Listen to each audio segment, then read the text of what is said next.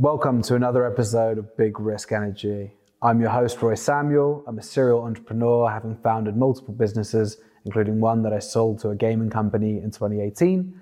I've been an investor for the last 5 years, and I'm super passionate about mental health and neurodiversity, suffering with severe ADHD and dyslexia myself. And on this show, we talk to an amazing range of people, from academics to actors, entrepreneurs to investors, politicians, musicians, scientists, and everyone in between. And we talk to these people about risk they've taken in their lives, risk they've taken in their careers, when they paid off and when they didn't. And on today's show, I'm blessed to be joined by Georgia St. John Smith.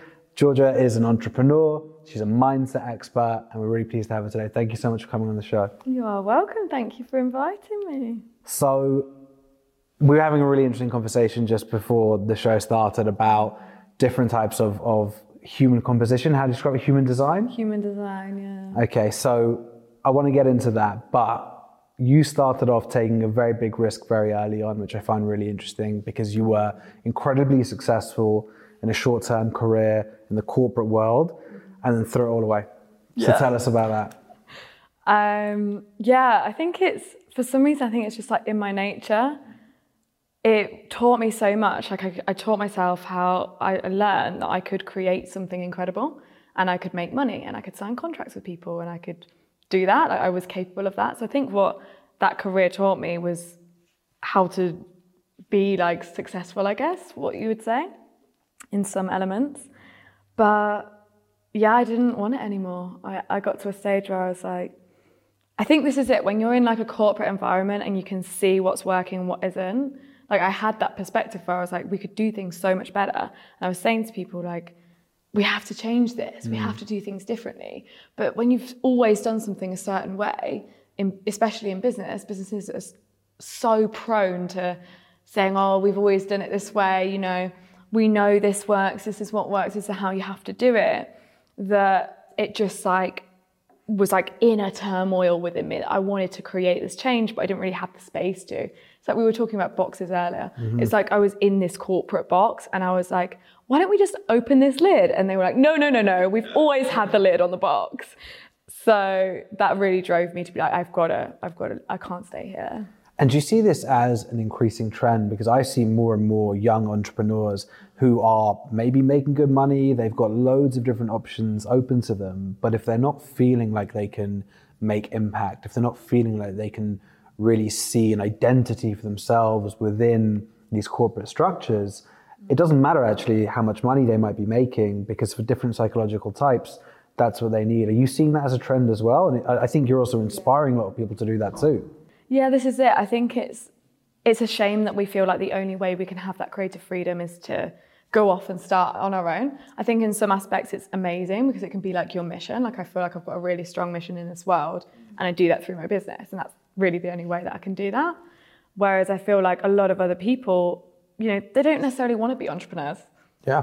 Not everyone does, and there's a lot that comes along with it that it doesn't suit everyone, and we don't all have to be that. But the problem is especially in big corporations who are same, is they're killing themselves because they're trying to grip on to an old way that just doesn't exist anymore. Yeah. And so they're complaining about, you know, businesses all the time complaining about employee retention and Gen Z generation are quitting so much. Yeah, too right, they're quitting. Yeah. They're quitting your organization because it needs to change. Yeah, 100%. If you can't give people a why or a mission, and in some cases even more than that, you shouldn't have a right to expect they're going to stay, right? So it's a really interesting one. One of the things that I think, you know, you're alluding to there, which I've always been fascinated by, is there are so many narratives in life. And really we can choose any narrative we want. For some people it's being an entrepreneur, and I totally agree with you. It's not for everyone, it shouldn't be for everyone. You need to be a certain type of psychopathic masochist to enjoy being an entrepreneur for sure. But I think, you know, growing up in the UK, especially growing up in London, your default narrative is consumerism, corporate, earn loads of money. And then it takes some people till 40, 50 years old to realize actually life's not about that. There's so much more. And you could choose, you know, you could decide to fly to Ibiza tomorrow and start something, which you did. So how aware of you were you about choosing different narratives and just knowing that, well, actually, I can just do this? Was that a difficult thing? Was that a scary thing? Because it wasn't just, I'm quitting my job and going to work somewhere else. I'm packing up and starting a new life. Yeah. I think I was curious. And this is, I think, the key to living a life on your terms, how you want it, is you have to be curious. And I think this world, like you're saying, like consumerism, careers, like we have this narrative, like go to school, go to university, get good grades, get a job, buy a house, marry someone, die. Like it's just this whole thing. And it's like, I've been contemplating this a lot recently, because I've been like, what is this end game that we're all searching for? And it's actually a really good question to ask myself, and for entrepreneurs to ask themselves as well. It's like, what is your end game? Why are you doing this? Because actually, I think what I've realized is there is no end game. In the end, we die, that's it. Yeah. So then it's like, okay, so with everything that I'm doing, yeah, I can have this big vision for the future, but am I enjoying it? And that's why it's so sad to see. This is what I find so sad, and this is what I want to change. It's so sad for me to see, like, a lot of my friends are entrepreneurs, and to see them like grafting away because they just want to be the next Elon Musk. And I'm like, but why? And I don't know. And they don't know. And then when they ask themselves why, it's like there's this cutting thing inside of them that is hard to face. And this is why I said to you earlier about, I hate the word wellness. It's like greenwashing, but wellness washing, like self-care. Because it's the strongest thing you can ever do, is to look inwards at that stuff that cuts you up. And like, really, it's the stuff that how we grew up, it's in our childhood, it's the I'm not good enough, it's the stories that we all tell ourselves every single day. And to then look at that is like, that's resilience. And if you can do that, you've got resilience. And if a workforce can do it, they've got resilience. And then if our whole communities and world could do that, then we're a resilient world that's actually look at things differently. So it's a really fascinating point about this motivation, this feeling that people have inside that I need to do this because of X. And I completely agree with you that at least 99% of the time, it's because of trauma, it's because of childhood, unresolved issues that really drive us to do the things that we want to do. But I know a lot of successful people, and spoken to a lot on this show, who sometimes they're scared. They're scared to do that that internal self-searching and that seeking for answers, because it's like, I know that I have a ton of unresolved issues, but the formula seems to be working right now. I'm scared about taking my foot off the pedal. I'm scared about, well, actually, if I get better, if I actually do this, am I going to be as effective? Am I going to be as ruthless? So with what you're doing now, with getting people to ask those questions, getting people to do that internal searching, how do you approach that? Yeah, it's scary. It's the scariest thing you can do. And I get it all the time. Honestly, I always have these incredible conversations, like business leaders, entrepreneurs, they're doing incredible stuff. But then when I have a conversation, I look at them, I see them for who they really are.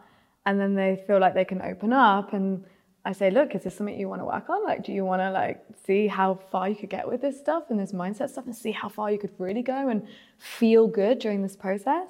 And they're like, yeah. I'm like, okay, let's look at it then. And they're like, I'm scared.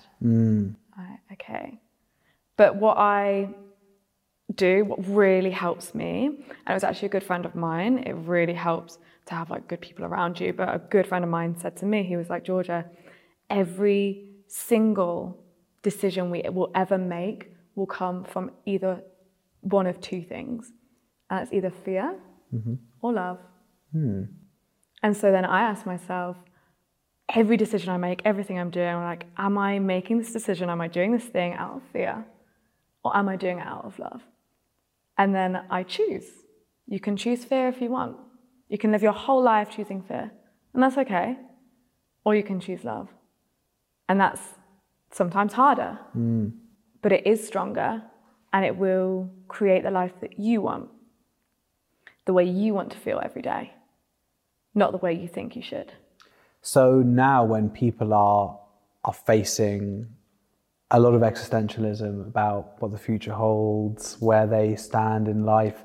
How do you, because I think as a CEO, as a founder, even as like a business leader, you're in a position to have a bit more agency, right? You can make decisions in a positive way for yourself because you're empowered to do so.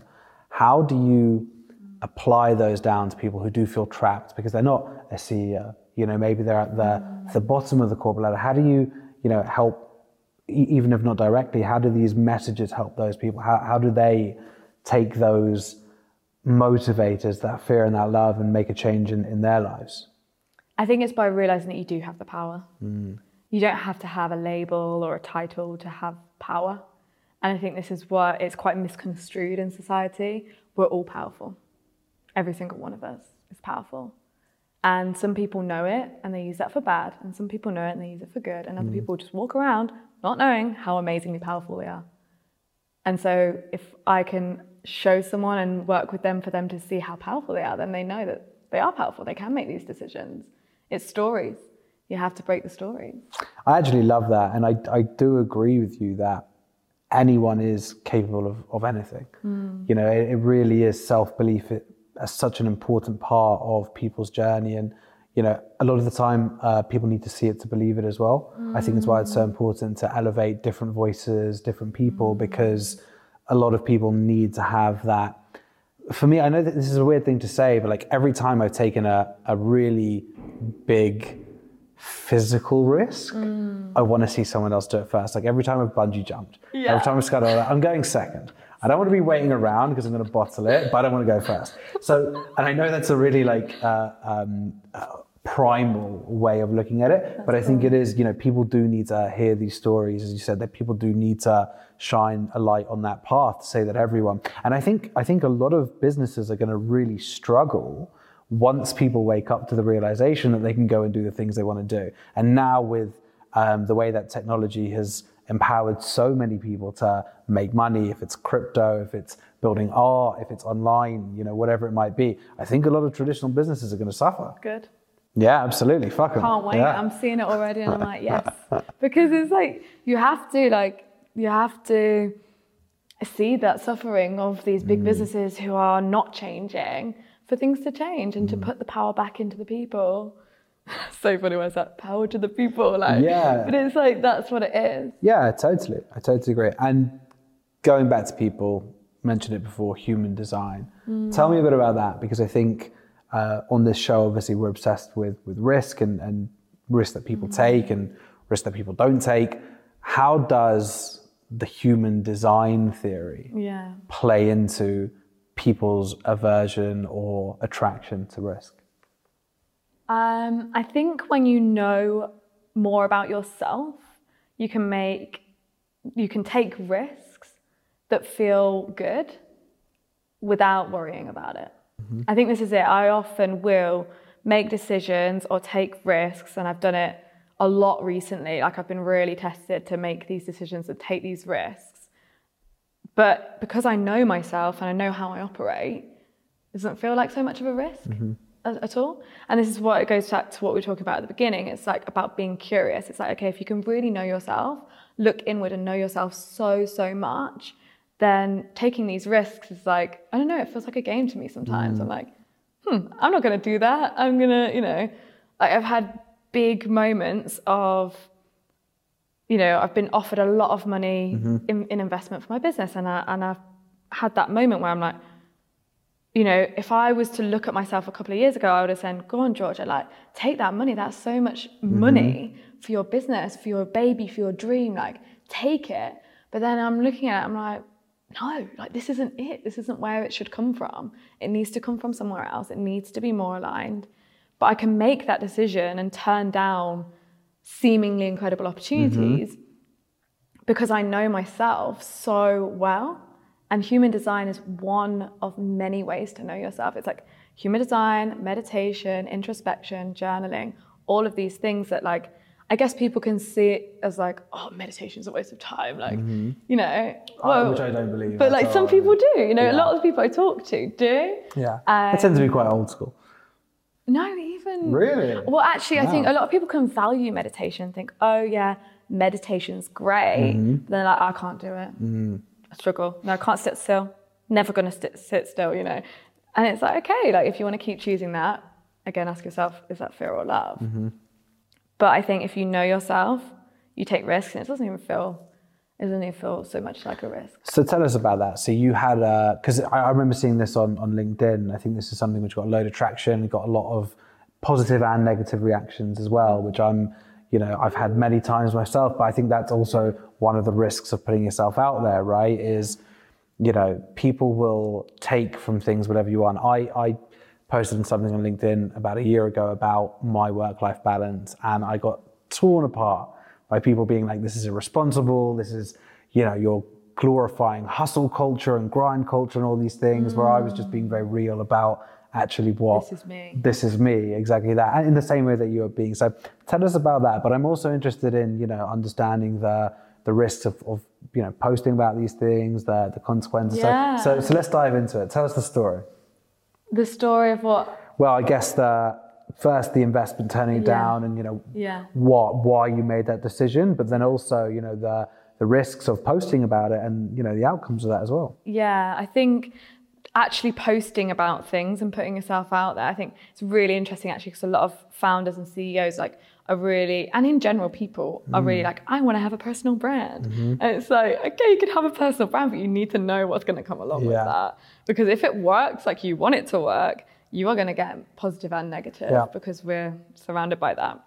So I think I learned that along the way, and a lot of it through that post, but also other ones where, again, like it really helped me. I'm like, thank God I have this like system and these methods I can use to check in with myself, to look after myself. So if I didn't, some of those comments would tear me apart, and it would make me want to quit, and it would make me like self-destruct or turn me into like a depressive phase. And I hear so many stories like that.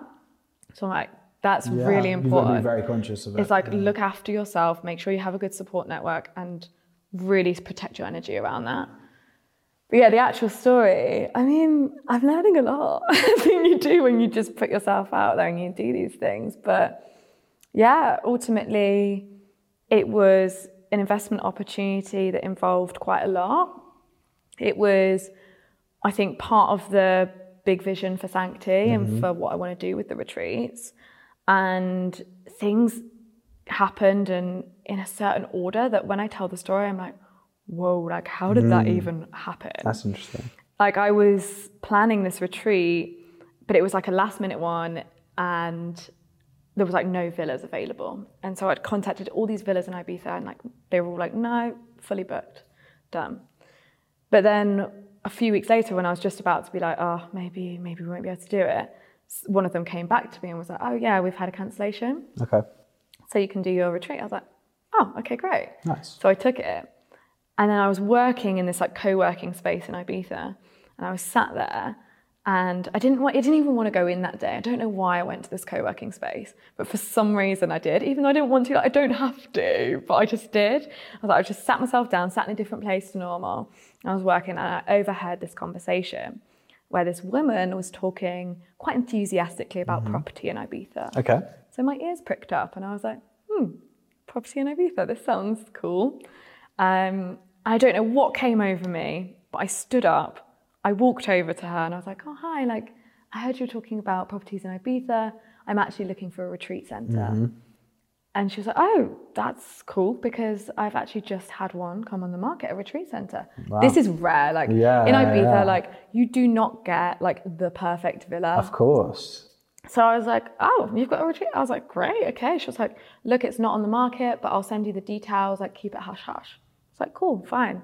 Got her contact details for that. And I was sitting and I was reflecting on it.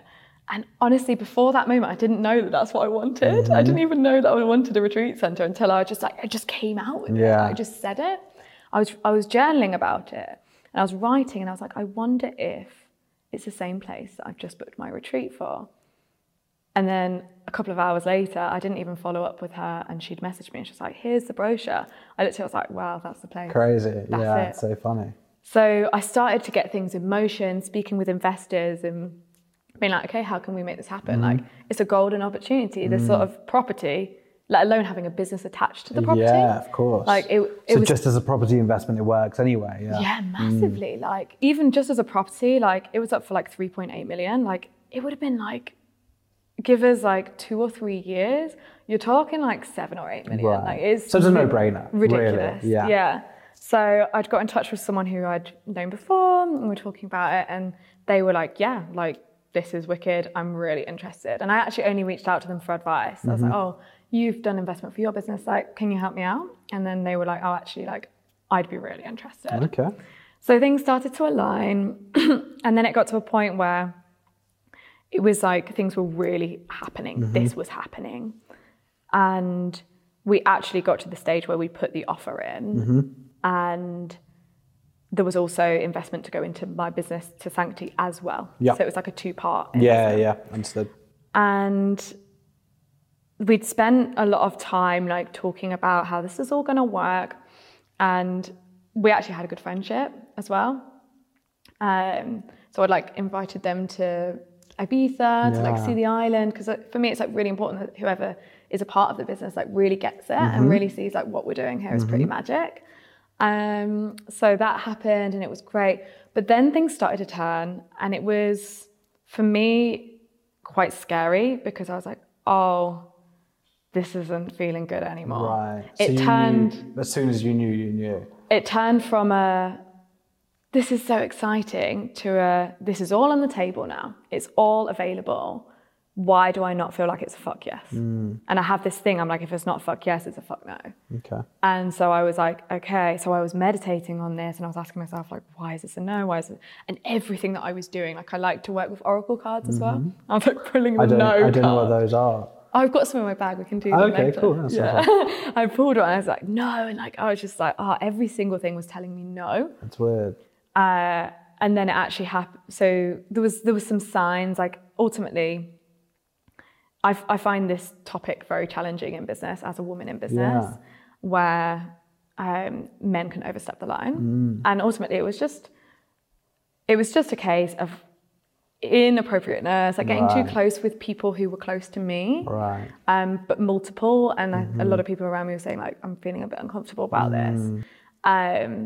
And then something happened that was like, okay, there's absolutely no way I'm taking this money now. Wow. Which was a real shame. Like I still really like the person. I think they've got a lot to work on within themselves, and I understand that. But at the same time, I was like, I can't have this in my business. 100%. 100%. Wow. I mean, it's an amazing story, and it's I think it just goes to show how much intuition plays a part in the way that we do things. It sounds like as soon as even there was an inkling there, you knew, as you said, it was a fuck no. And I think it's something which you can't discount is how much that intuition, that internal feeling, that picking up on things, even if they're subconsciously at an early stage, and it starts to build a picture, and you realize these things. But that must have been incredibly tough. It must have been incredibly challenging. So you're on the cusp of everything that you want, and it's gone. So how do you, huge risk in turning it down, although obviously the right decision, considering it was someone being inappropriate and someone who was doing the wrong thing, so obviously the right decision. But how did you pick yourself back up from that? I just went back to my methods, and this is why I'm so grateful to have these things in my life, because no matter what happens, I know that I'm going to be all right, no matter what. And I actually asked my dad, I was like, Dad, what do you like the most about me? And he was like, your resilience and how you can overcome things. Yeah. And I was like, oh, that's cool. It's a good answer. But it's something I didn't really realize until I asked him about it. Yeah. But I spent a lot of time, I took a step back. And I'm in a phase now where I'm like preparing for investment again. Okay. But I actually was like, I'm not even going to think about investment for a long time. I just want to sit here. I want to be in this, and I want to be like, really like gather myself again and be like, okay, like, this is why I'm doing this and this is what I'm going for next. So meditation helped. Yeah. Taking a step back. I came to England actually, spent some time with my family, went back, and now I'm like fire again. And that's just what happens. I think people are so scared of setbacks. Yeah, absolutely. But setbacks are like the best things ever, I think. I really do. Well, it's how we learn, right? Is when things go wrong. And I had a similar situation in my first business. I mean, very probably very different in the way that it transpired, but I had someone who's a very, very well-known investor, but also, to be honest, known for being a shark. Okay. So it was a bit easier for me because there was never a full sense of, oh, this could be, but we had a huge offer for money on the table from someone who owns a lot of big retail brands and known for not necessarily being the best person to work with. So it was a bit of an easier choice to turn it down. But, in the tough moments where it's like, shit, I could have really done with that. I could have really done with that acceleration. It is difficult, but I think those are the things that add to resilience. And especially with what you do, having a bank of experiences where actually people who are in the position where they're going on these retreats, they really relate to that as well. Yeah. So, sometimes that the ups and downs of the journey probably really help as well with what you're doing. Yeah. I almost feel like it's like this superpower, like I can go through stuff, but I just know that I'm always able to deal with it, in a good way, in a healthy way that feels good. Yeah, of course. And you spoke about fear of failure. How much do you think that impacts people that you speak to in your retreats? Because for me, I think you get two types of CEOs, two types of leaders that I've seen. There's the delusional self-belief, and then there is the self-sabotage. Yeah. Things are going too well. This shouldn't be going too well. I don't deserve it. And, how often do you see that? And what, do you see other types of personalities emerging? Yeah, and you see both. I see people who have both as well. Oh, well, they have the same. And you can you can flip between the two. Interesting. Sometimes and I would admit that I'm probably a bit like that sometimes as well. Like sometimes I'm like amazing, like delusional level of self-belief. And then other times it's like, it's actually like self-sabotage, like you say. And I think what the most important thing is being able to like find your balance between those two, because we're humans. We're built to experience a range of emotions. And so we're built to be like sometimes really confident and sometimes not, but it's actually being able to ride that wave and I guess take the step back to look at the wave and be like, oh, I'm on that part of the wave now, and view and have that perspective. So yeah, I get a lot of people who, honestly, more often than not, the people who I think maybe you speak to and you think, oh, you've got a delusion of self-belief, when I talk to them, I see self-sabotage. You see the other side. That's really interesting. Yeah. That's really interesting. But it goes back to self-awareness again then, are you on the surge or the slip, as it were? So I think that's it's a really, really valuable point.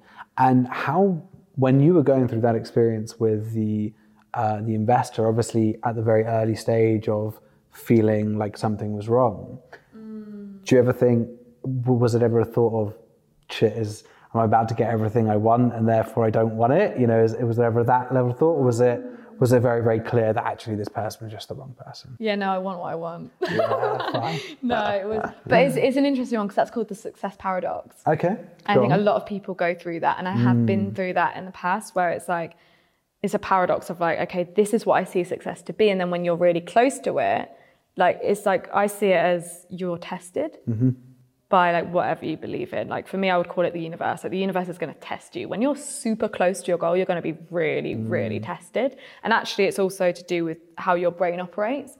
So your brain works your beliefs are built through neural pathways. Yep. Right.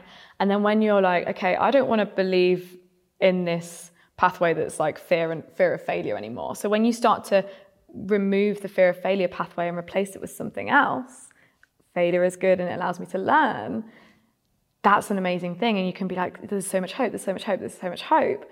But then just as that new pathway is about to form in your brain is like, are you sure? Should we go back to this one? Are you sure? And things will happen that like really, really test you on that. And it's like being on the cusp of something, and then you have to be so aware of that. Wow. Because otherwise you could just fall back. But that's the part. So often when I'm talking to people and they're like super like scared of something, or like, oh, I really don't know. Like I'm like, you're so close to achieving something right now. Yeah. You're so close to changing what you want to change.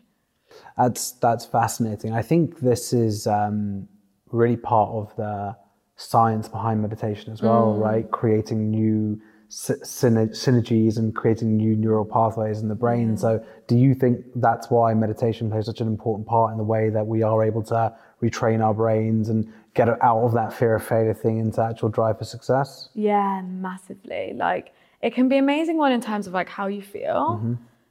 But I think there's a bit of a misconception out there. It's like, oh, meditation, like, oh yeah, I want to be calm. But actually there's so much more that you can get from meditation. I think there's a reason why it's not spoken about, because people use it as their superpower. It is used and we don't always hear about it. And sometimes every now and again we'll listen to Will Smith say that he meditates and we'll be like, oh wait, Will Smith meditates. But we don't really get what's underneath that. But what's underneath that is his layers. So it starts off with like, no way you're going to be able to access like the pure intelligence within if you're like stressed or whatever. So you start off with like, oh God, thoughts are in my mind. This is so annoying. Why the fuck am I trying to meditate? And some people never leave that layer one. I've struggled with layer one many, many times. Yeah, me too. But then you get underneath that to this state of, oh, I have a new perspective. I'm starting to understand things a bit more. Then you get underneath that and like, this is where the thoughts don't necessarily go, but like you don't really notice them. It's like your thoughts are over there and you're somewhere else. And within this space is like, honestly, pure genius, pure intelligence that we all have within us and we're not accessing. And I find that really, really fascinating because if we look at, I think it's Freud, the ego, the superego, and the id, right? It's getting through those. It's getting through those layers, right? Because so much of what we do, how we think, how we act, is determined by that superego, by those pressures from parents, from co-workers, from peers, from social media, whatever it might be, and removing that noise. And it's interesting. A lot of entrepreneurs I know, for example, and this is about to cheapen the whole thing, but will take Xanax because they actually find that, for example, taking Xanax is actually removing lots of that superego and they're no longer caring. Now, I'm not saying that's a healthy thing to do. I'm not advising anyone to take loads of Xanax, but just disclaimer that. But, it's interesting because the things that you're talking about are similar to what they've said to me about, well, actually, once you can remove that anxiety, remove the running thoughts, you can get into that place where you really understand how you feel. But maybe meditation is nature's Xanax. Maybe that's really good new marketing for meditation. That's really cool. Yeah, that's really interesting. I've not actually heard of that before. Yeah, I think it's probably quite niche, to be fair. It's cool because it's like, it's this realization of like outside noise taking away from your focus. Yeah. But then once you realize that you have that within you and it's not external, like you can go to all sorts of things to get external gain. Yeah, you can do that your whole life, but until it's internal, the power is never within you. The power's with the Xanax. Like you have that power, and there's actually more, I believe, that you can access through doing it yourself in this way than through anything external. But that's really interesting. No, but it makes total sense, and you are 100% right, because then it's not coming from inside; it is an external source, and it might have. Short-term versus long-term, right? It might have short-term benefits of like reducing anxiety, but it's not going to give you that long-term skill set, ability to look inside yourself and really understand those things. So I think that makes total sense. Okay, so there's a few questions I want to ask you. Not quick fire or anything, but first question is, what is the biggest risk you've ever taken and what was the outcome?